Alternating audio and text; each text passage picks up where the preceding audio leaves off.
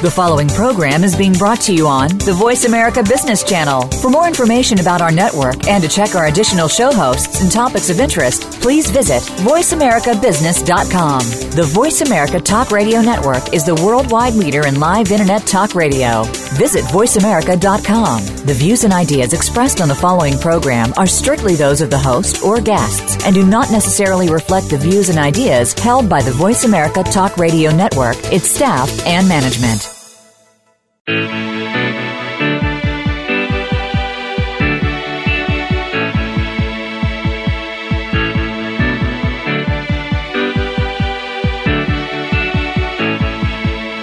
This hour of the Costa Report is brought to you by Dole Food Company, the world's leading producer and distributor of fresh fruits and vegetables.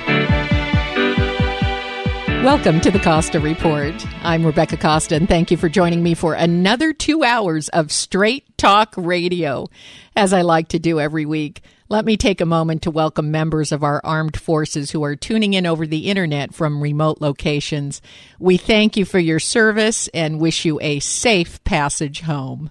I also want to welcome listeners who are tuning in on new radio affiliates in Texas, California, Wyoming, Florida, New York, and Illinois, and throughout all 50 states. Thank you for making us part of your news week. In just a moment, 5-term Senator of New Mexico and former chairman of the Energy and Natural Resources Committee, Mr. Jeff Bingaman, will be joining us to talk about the effects climate change is having on places like the Alaskan coast and why he has been such a strong advocate of energy independence and a comprehensive energy plan for America. But before Mr. Bingaman joins us, as is my custom each week, let me tell you a little about his background. Jesse Francis Bingaman was born in El Paso, Texas, and grew up in Silver City, New Mexico. He earned his undergraduate degree from Harvard University and his law degree from Stanford University, after which he went into private practice. Then in 1978, Bingaman was elected Attorney General of New Mexico. 4 years later, he was elected to the United States Senate, where he served 5 terms. While in the Senate, Bingaman was known as a serious, low-key, extremely methodical senator who kept his head down and kept the work moving forward in spite of chairing the Energy and Natural Resources Committee and serving on the Finance Committee, Health, Education, Pensions Committee, and the Joint Economic Committee. Somehow, Bingaman managed to stay out of partisan controversy and the media spotlight. Mr. Bingaman stepped down from the Senate in 2013, but not before becoming the 9th most senior member of the U.S. Senate. He returned to his alma mater, Stanford Law School, to become a distinguished fellow at the Steyer-Taylor Center for Energy Policy and Finance. It's my pleasure to welcome to the Costa Report former Senator of New Mexico, Mr. Jeff Bingaman. Thank you for joining us today, Senator. Great to be with you, Rebecca. If it's okay with you, I'd like to start our conversation off with a few questions about your time in the Senate. Based on the current election, Americans could get the impression that only showboats and loud personalities can get elected. Yet you seem to defy that perception. 5 successful terms in the Senate and perfectly happy to hand the microphone to someone else so you could go back to work. So I wonder whether you feel a quieter, more serious, thoughtful candidate has any chance these days.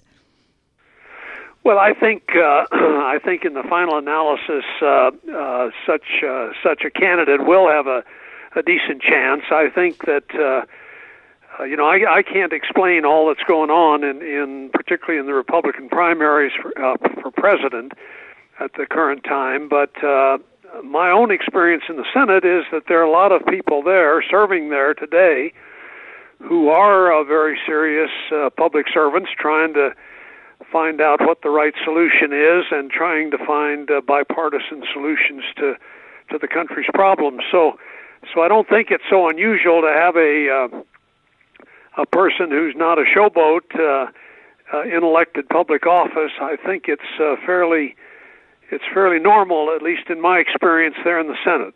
And yet we see that on the GOP side, folks like Kasich and Carson, who tend to be quieter and more cerebral, don't seem to be doing as well. Well, it does seem like the people who are voting in these Republican primaries seem to want someone who is an outsider and who will shake things up and basically run against the so-called establishment or the existing power structure within their party. So that seems to be the case, and as I say, I can't explain all of that. Well, I thank you for commenting on it. I worry sometimes that the Jeff Bingamans of the world just, they don't get the publicity or the media airtime that they deserve, and it's causing the American public to think that all of their elected officials are blowhards. Well, I do think you'd get that impression if you just watched some of the presidential debates and some of the news coverage of the, particularly on the Republican side in the presidential races. But as I say, when you get below that level and you start looking at people who get elected to the Congress and who succeed in the Congress, I think you find a lot of people who are very seriously working to find solutions and are not blowhards. Well, that is certainly reassuring to hear from you. Now, you spent a great deal of your time in the Senate working in the area of energy independence. So let me ask you whether you've heard anything from the current field on the Democratic and the GOP side, anything from the current field of presidential candidates that gets you excited in terms of an energy plan. Well, I think the truth is we are moving ahead in a slow but methodical way toward putting in place something that could be described as an energy plan. And obviously we don't have agreement between the Congress and the President on what should be in it, but I think the President has taken the lead in trying to reduce greenhouse gases at the same time that we're transitioning from such great dependence on fossil fuels. So that's all sort of happening in a much too slow a way. But the presidential candidates on the Democratic side, I think, support that effort by the president. On the Republican side, there's a very different point of view, particularly on the issue of climate change. They seem to want to ignore the issue and basically construct energy policy in this country as though climate change was not a factor. So there's a big disconnect between the two parties on the subject of energy and climate change, and I hope that part of this campaign, once we get into a general election campaign, I'm hoping that the American public will focus on that distinction, and of course I'm on the Democratic side, and I think it would be great if some people voted Democratic because they thought that the Democratic candidate would take the more responsible position on climate change. Well, regardless of it's a GOP or Democratic nominee or president in the next White House, we do have a problem on our hands, and that is that as oil prices decline, many of these more greenhouse-friendly energies, such as solar, wind, even nuclear, become less attractive from an economic standpoint. Many people are worried that as oil prices plunge, that will really do in the renewable energy business. No, I think that's a very valid worry. The economic incentive to transition from such heavy dependence on fossil fuels has gone away to a very large extent. As you say, with the low price of oil, the low price of natural gas, it's very hard to get people interested in buying fuel-efficient vehicles. It's very hard to get them interested in cutting their use of fossil fuels when they're so cheap. So I think the only counter to that, or the only antidote to that, is to get agreement on public policies that will continue to move us in the direction of less greenhouse gas emissions, and we don't have that consensus as yet in this country, unfortunately. We don't, and so when oil prices plunge, we're very reactive. suddenly it's not economical to look at alternative sources. That's why there's an extra importance put on developing a comprehensive national energy plan so that we aren't reactive when these prices start to dip. We have to take our first break, but stay right where you are. We'll be right back with more from Jeff Bingaman. You're listening to the Costa Report.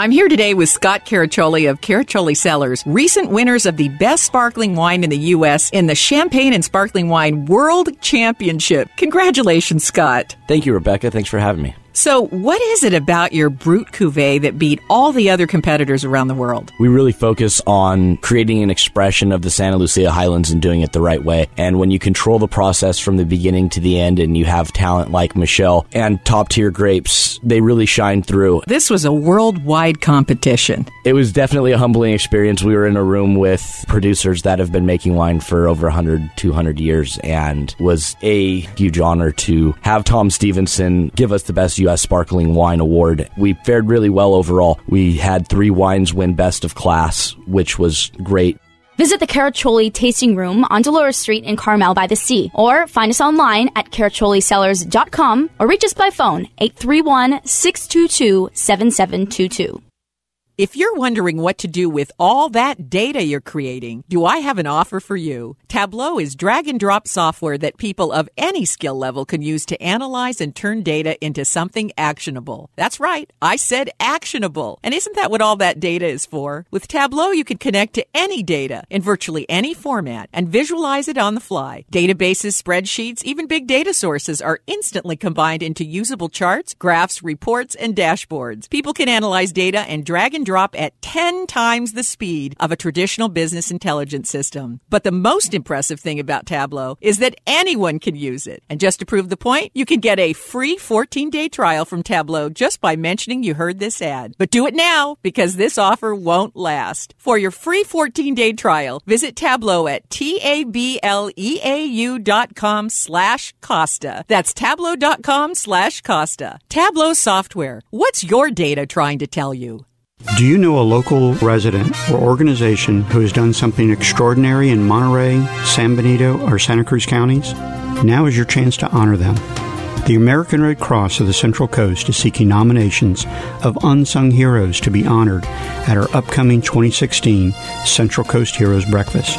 Local heroes need not be famous, but simply a local person who went above and beyond when the need arose.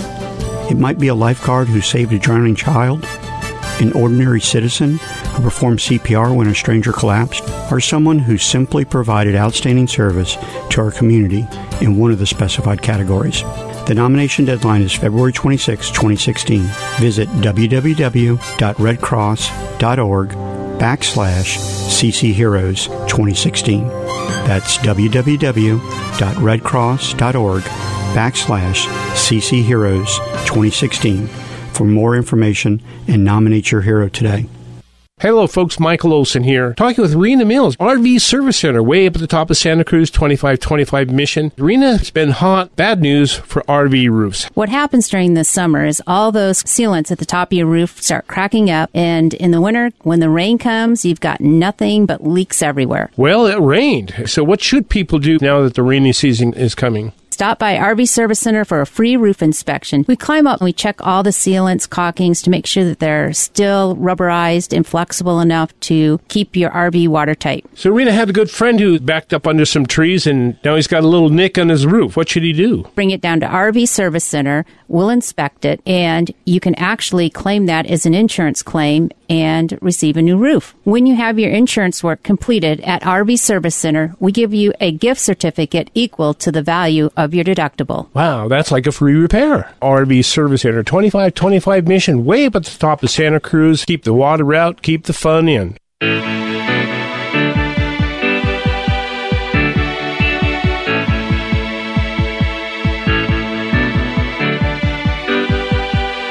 Welcome back to the Costa Report. I'm Rebecca Costa, and my guest today is former 5-term senator from New Mexico, Mr. Jeff Bingaman. And before the break, we were talking about the effect that cheap oil prices are having on the economic incentive to move toward more renewable, clean energy sources. Let's talk about nuclear energy for a moment, which currently provides about 11% of the world's energy.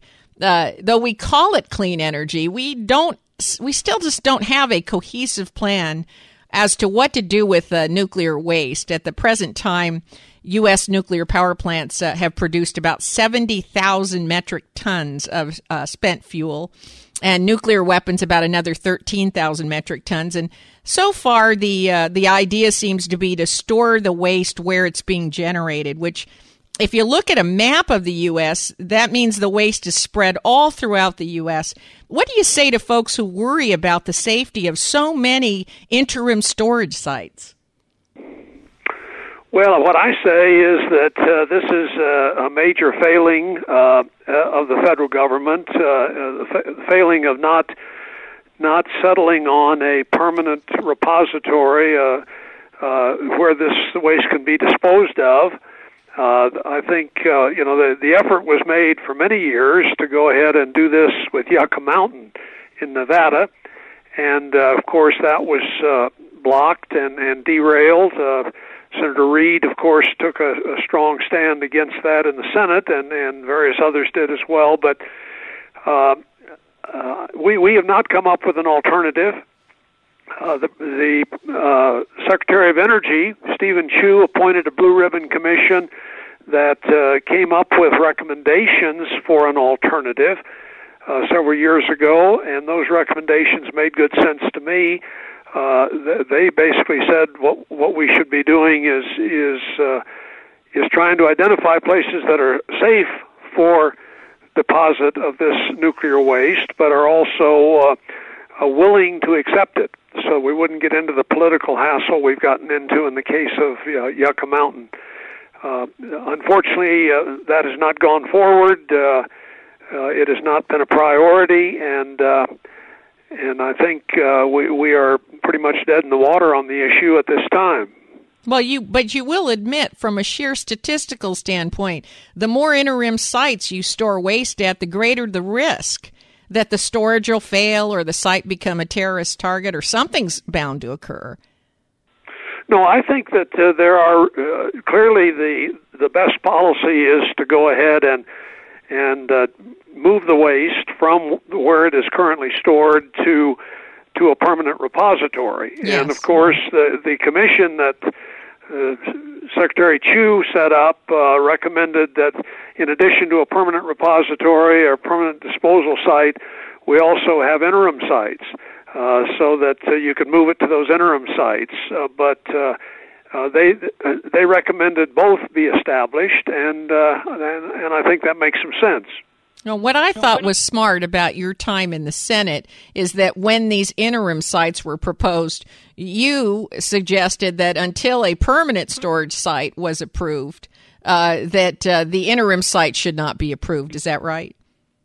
Well, yeah, I tried to tie the two together and say you couldn't move utilities could not move in excess of a certain amount of their waste to a temporary site unless we also got agreement to establish a permanent site and the location for it.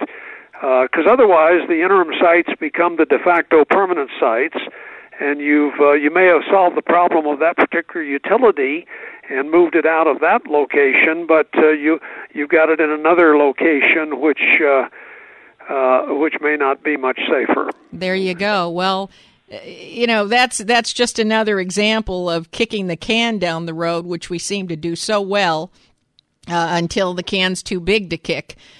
We also happen to face the issue, the fact that most of America's nuclear power plants were designed to last 40 years, and we keep upgrading them and trying to extend their life cycles because we're not developing other energy sources fast enough. How do you feel about that? Well, I do think that we keep extending the life of these nuclear plants, and I favor doing that because I think the more power we can produce from non-emitting sources, the better off we are on the climate change front.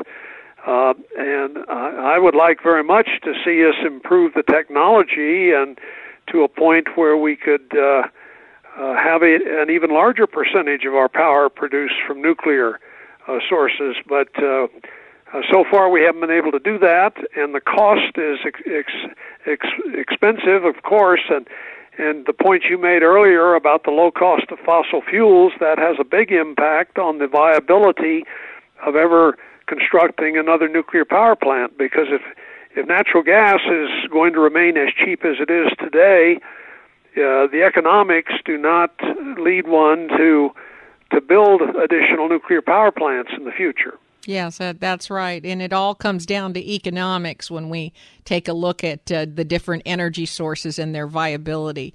Now, something that's always bothered me is that nuclear contamination isn't something that conveniently stops at a country's borders, as we were all reminded of during the Fukushima disaster, as we worried that the radiation was moving through the air and the water. About 60 new nuclear power plants are currently under construction, primarily in Asia. So is this another case where we need some kind of global safety standards and agreements similar to what we just did with climate change? Well, I think anything along those lines would be reassuring if we could get international agreement on standards that would apply to nuclear power plants. And to some extent, I think there are voluntary standards. I don't think they're perhaps as enforceable as they need to be, but I think as you're pointing out, there more and more of these problems have an international aspect to them, and that puts heavy emphasis on the importance of trying to come to international agreements in these areas, so we can particularly anything that's affecting the environment, so that we can control it no matter where it occurs. Absolutely. You point out that these problems have an international aspect to them. Most of the biggest problems that we face, the intractable ones, terrorism, viruses, nuclear waste, weapons and safe practices, climate change, even our intertwined economies, they really aren't domestic problems anymore. They don't stop at our borders. No, they really don't, and I think climate change may be the one issue that is waking people up to this fact. I do think that it's clear that there's no solution to the problem of climate change that doesn't involve all the significant countries, significant economies in the world, and I think as people become aware of that, and we hopefully can put in place mechanisms to promote that cooperation, then maybe we can do it in other fields as well. Yes, I hope that becomes a template or an example so that we can get more international cooperation on some of these other issues. We have to take another short break. We'll return after these brief messages from today's sponsors. You're listening to the Costa Report.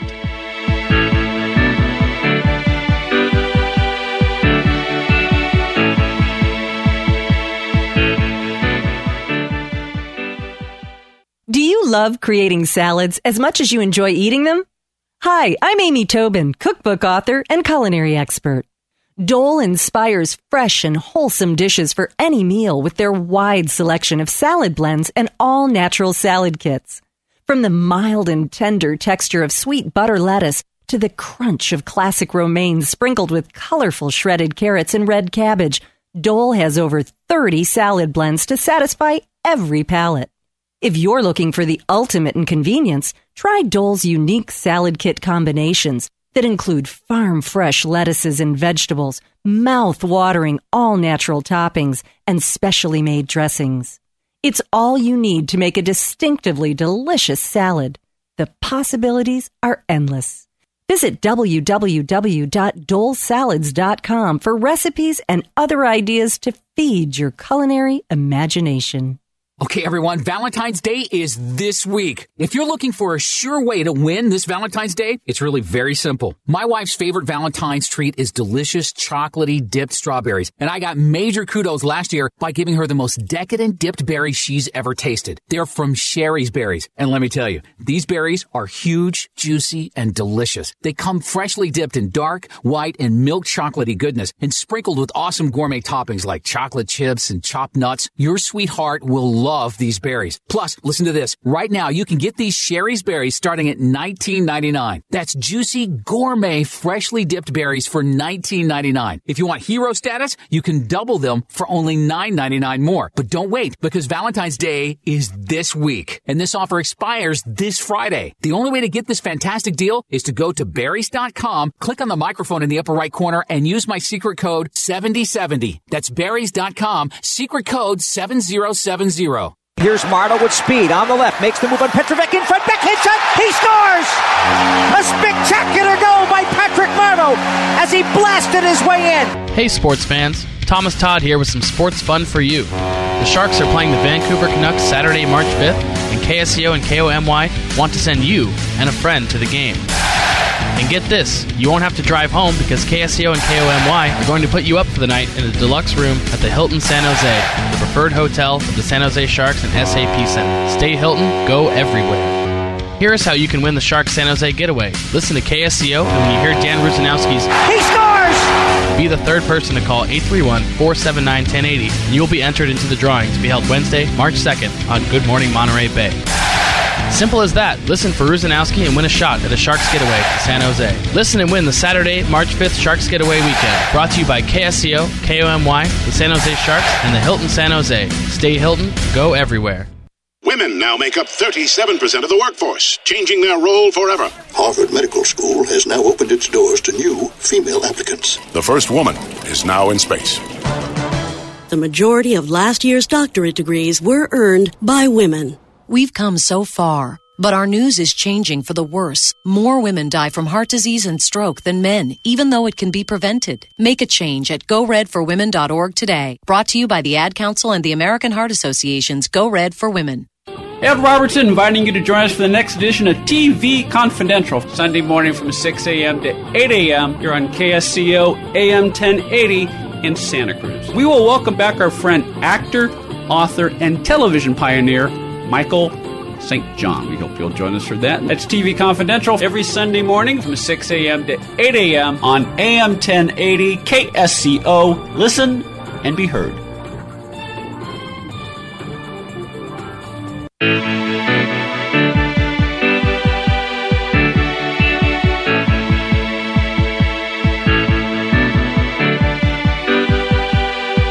Welcome back to the Costa Report. I'm Rebecca Costa, and if you're just joining us, my guest today is former Attorney General and 5-time Senator of New Mexico, Mr. Jeff Bingaman. And when we went to break, we were talking about the need for international cooperation to cure our most dangerous and intractable problems, such as climate change, terrorism, nuclear safety, and waste disposal, which has to... to some degree, elevate the importance of the Secretary of State. Would you agree? Well, I think so, yeah. I think it's obvious that most of, not most perhaps, but a very large amount of what we're trying to get accomplished in the world involves international cooperation, and accordingly, Secretary of State is in the middle of a great deal. So I think Secretary Kerry is on a plane all the time, trying to deal with one international crisis after another, and in addition to that, trying to help get some of these agreements in place to deal with some of these major problems. You know, in corporations, I worked in the corporate world, not in government. When you had a job that expanded like that, you usually split it into two. Well, that's a thought. Now, we have the Secretary of Defense, and the Secretary of Defense does take on a lot of the responsibility, does have a lot of the responsibility for the international issues involving the Defense Department. So that's to some extent the job of working with our allies to solve international problems is already split in two between the Secretary of Defense and the Secretary of State. But it seems so diverse. I mean, I don't know how the Secretary of State talks about terrorism one moment and says, let's move on to rampant viruses, and now let's move on to climate change, now let's move on to your nuclear safety program. Well, I mean, I think that some of these don't get addressed simply because, it's too diverse a set.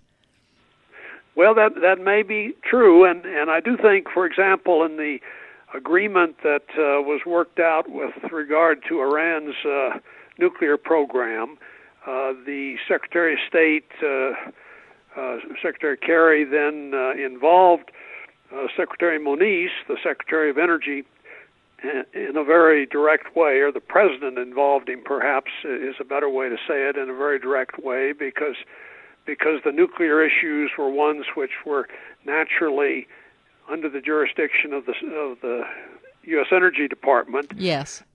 So there is some effort to broaden the field of players who have responsibility for some of these international issues. But your point is well taken that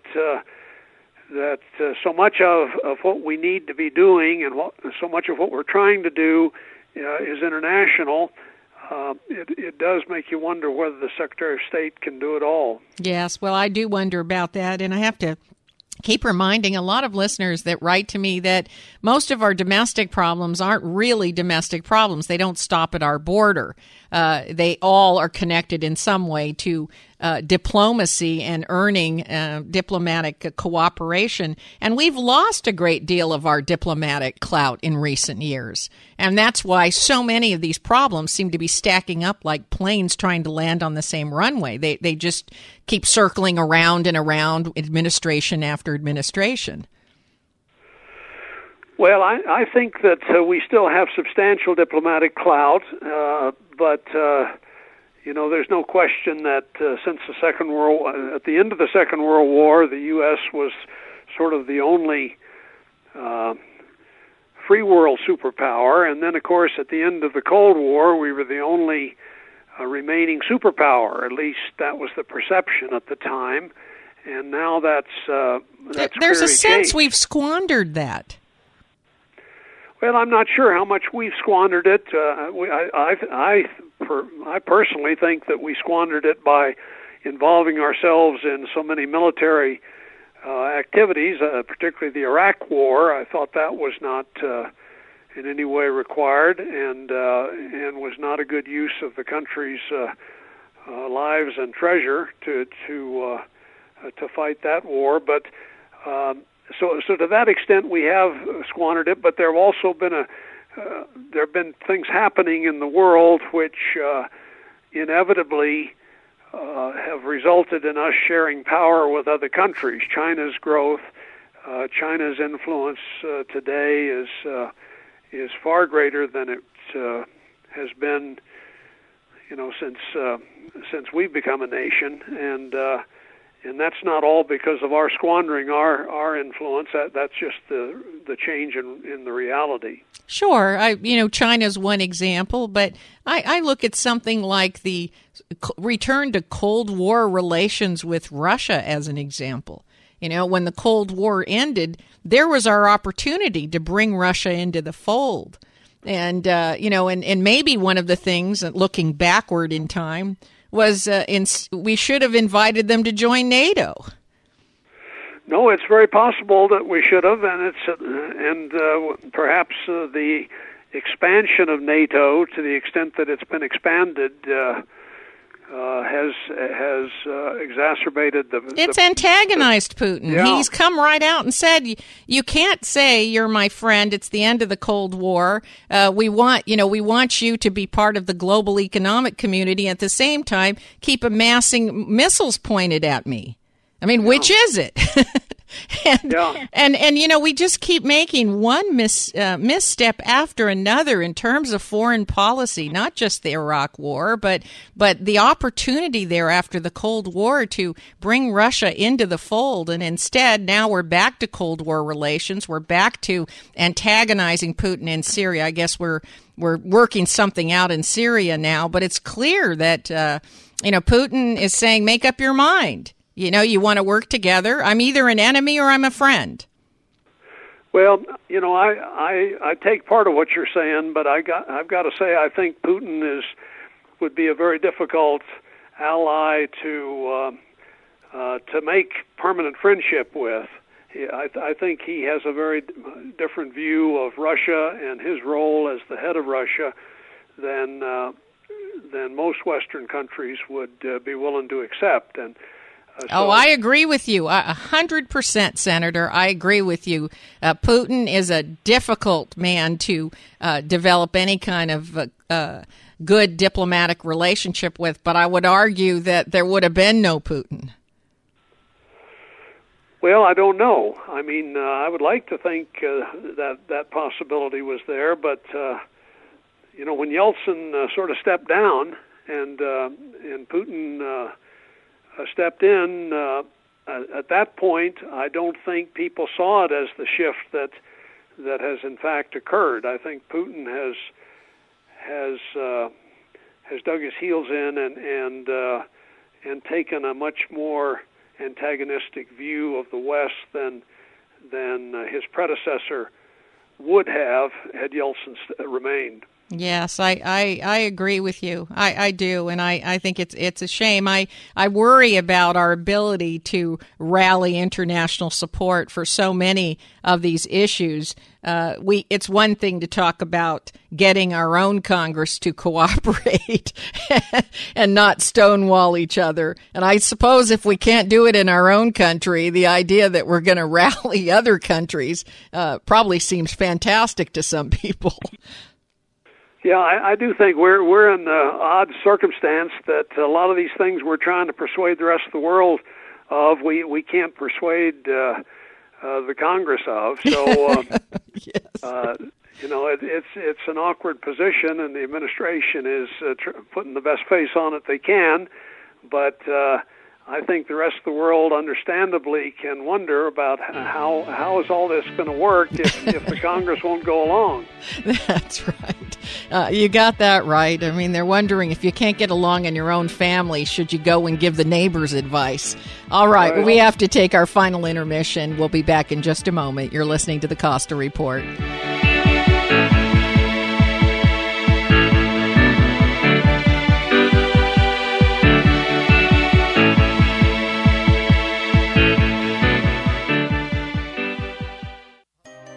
Big data is being generated by everything around us all the time. Every digital process and social media exchange produce it. Systems, sensors, and mobile devices transmit it. Big data is arriving from multiple sources with ever-increasing velocity, volume, and variety. It's becoming the world's newest resource for competitive advantage, allowing decision-making to move from the elite few to the empowered many. The escalating demand for insights requires a fundamentally new approach to architecture, tools, and practices. To extract meaningful value from big data, you need optimal processing power, analytics capabilities, and skills. Find out how IBM Big Data and Analytics can transform your business. Visit www.ibm.com/bigdata today. That's www.ibm.com/bigdata. Now, if you've been listening to the Costa Report, you know that I'm a big fan of wines by Caraccioli Cellars. And today I'm here with Scott Caraccioli, who's one of the brains behind the most memorable wines money can buy. So I have a question for you. How did your family get into the wine business? 2006, my father, his brother, and uncle were really playing with the idea of planting a vineyard, and planting a vineyard turned into making a bottle, turned into making sparkling wine when Michelle came into the picture. So it was really kind of an organic situation, us being in agriculture in the Salinas Valley, and then the extension of that went to grapes, and here we are today. To find out more about Caraccioli wines, visit us at www.caracciolisellers.com or stop by our tasting room in downtown Carmel, California. That's Caraccioli Cellars, Caraccioli, Cellars, where one bottle is never enough.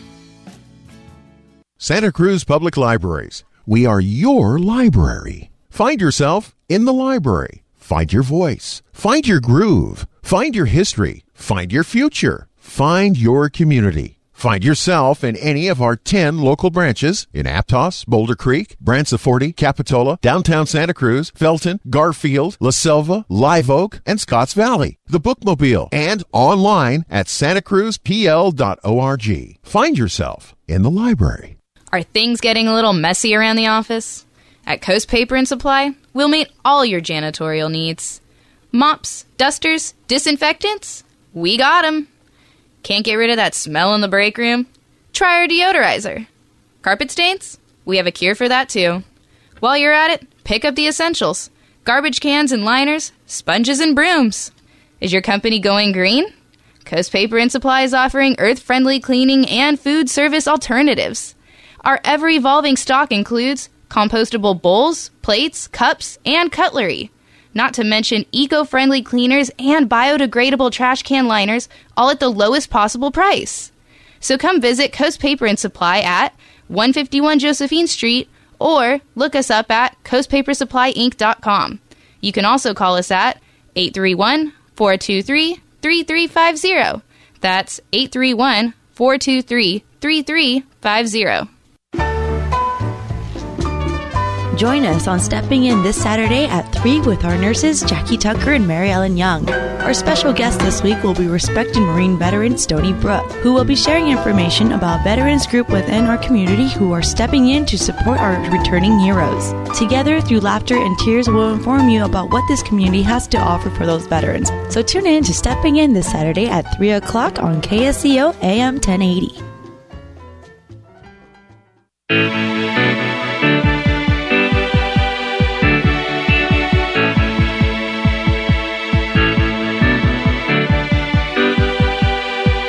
Welcome back to the Costa Report. I'm Rebecca Costa, and my guest today is Jeff Bingaman. We've been talking about the need to act on a global front when it comes to issues like nuclear waste, climate change, terrorism, and so on. Along those lines, we hear that Obama is looking to perhaps rekindle the nuclear test ban treaty. And Rose Gottmuller, U.S. Undersecretary of State for Arms Control and International Security, she was in your home state of New Mexico, meeting with Sandia and Los Alamos Labs, and I think she even visited the site of the first nuclear weapons test at White Sands Missile Range. Is that right? You know, I don't know what her itinerary was when she was here, but I know Rose and have great respect for her. But I don't know where she visited when she was here in New Mexico. Mm-hmm. Do you hear much about the rekindling of the nuclear test ban treaty? Well, unfortunately, we tried to ratify the Comprehensive Test Ban Treaty back in 99, I believe it was, mm-hmm. and we didn't have the votes to do it, and it was brought up in the Senate, and it was clear that we didn't have the votes and fell short. I have great difficulty. Maybe there's something going on that I'm not aware of, but I have great difficulty seeing how this president, given his current relations with the Republican-controlled Congress, I have great difficulty seeing how anything can be done this year during the remaining of his presidency on this kind of an issue, which we were not able to deal with back when we tried. Yeah, I remember in around 1999 that this was floated, and at the time, 183 nations had signed the Comprehensive Nuclear Test Ban Treaty. But according to the United Nations, the holdouts were the U.S., China, Israel, Egypt, India, Pakistan, and North Korea. In other words, the nations who have the most active programs. Right. So I don't even know if the current treaty means anything at all if you can't get those folks on board. No, I think, in order for us to ratify the treaty, I think we're going to have a significant change in the Congress, and we're going to have a different president in the White House. But I commend this president for whatever efforts he makes on this front. But I just think it's hard to see how anything that significant would be passing through this Congress and passing the U.S. Senate, given the fact that they won't even consider his upcoming nomination for the Supreme Court and the various other positions that they've taken in opposition to pretty much anything that he initiates. So do you think, is it your opinion that Obama is dead in the water where the Congress is concerned until the new president is elected? Well, I think he needs to continue trying to find ways, and as again, I commend him for trying to find ways to move ahead jointly with the Congress. He came out with this proposal to close Guantanamo just earlier this week, which is commendable. I support his effort in that regard. But again, I think the Congress, all indications are that his plan to close Guantanamo will not be favorably received by the Congress, and that issue will be waiting for the next president. So I think the president has decided on a lot of key issues that he has to do all he can as an executive using his executive powers, and he's certainly doing that in the case of climate change, and of course we've got court cases going on to test whether or not he's exceeding his powers in that regard. But I don't think you're going to get this Congress to do much of anything that they think would inure to the benefit or to the record or legacy of this president. That's a sad statement, but unfortunately, I think true. So, to your point, you're saying that he's floated a proposal for Guantanamo. It sounded like the U.S. Undersecretary of State for Arms Control was saying that they would like to reopen the discussion of a comprehensive nuclear test ban treaty. He's now going to put forward his nominee for the Supreme Court justice. You seem to say he's got to find ways to work with the Congress, but, that's like saying, two people that are trying to get a divorce need to try to figure out how to get the divorce. Attorneys make a lot of money off of divorces because people can't figure out how to leave each other.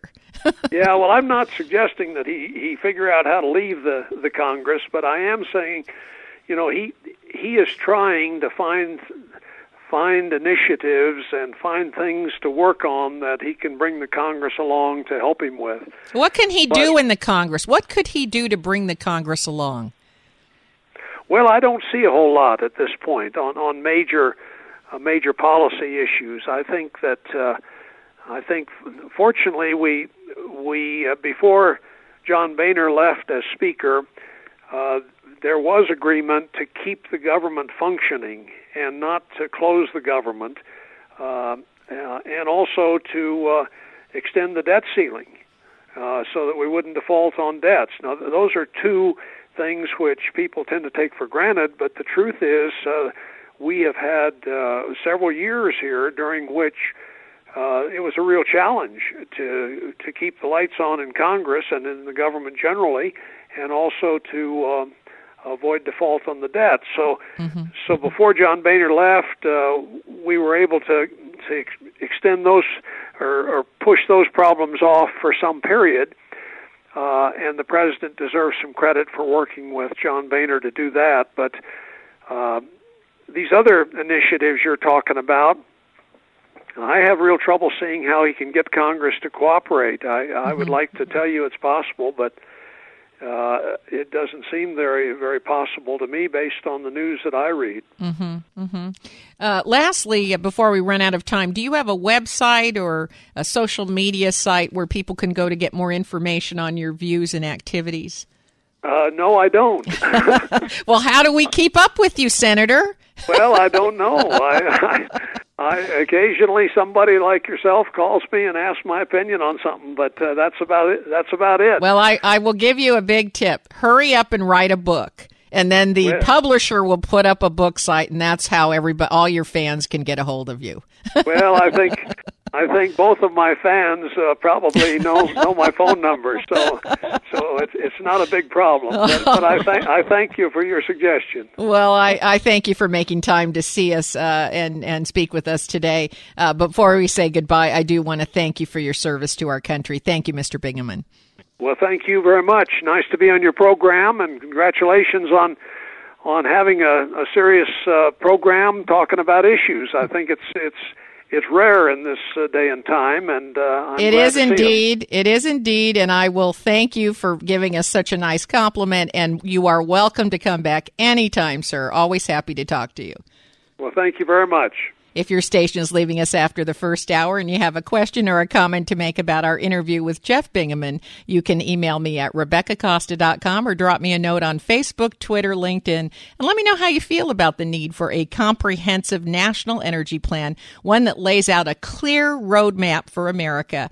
Feels to me like we keep addressing each individual piece separately, and when you do that, it rarely adds up to anything that makes sense. And we all know energy independence is a national security issue at this point in time. So isn't it time for a cohesive blueprint? Send your comments to RebeccaCosta.com and let me know what you think. And by the way, if you happen to miss the full interview with Jeff Bingaman, remember that you can download previous episodes of the Costa Report from our website, Apple iTunes, Podbean, and our YouTube channel. And if you haven't gone to our website yet, well, you're missing one of the best online blogs on the web. This week's blog explains why the 2016 presidential election will be studied by scholars for years to come, because the rules which used to separate winners from losers are being rewritten as we speak.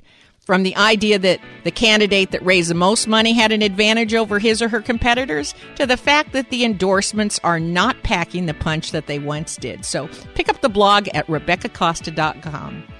My guest next week is popular columnist for the Washington Post, Dana Milbank, who's stopping by to deal head-on with a touchy subject, whether being a woman is helping or hurting Hillary Clinton. Don't miss the always outspoken Dana Milbank next week when he breaks down the 2016 race for us right here on the only news program that puts policy ahead of politics. Now stay tuned for the second hour of Straight Talk Radio. You're listening to the Costa Report.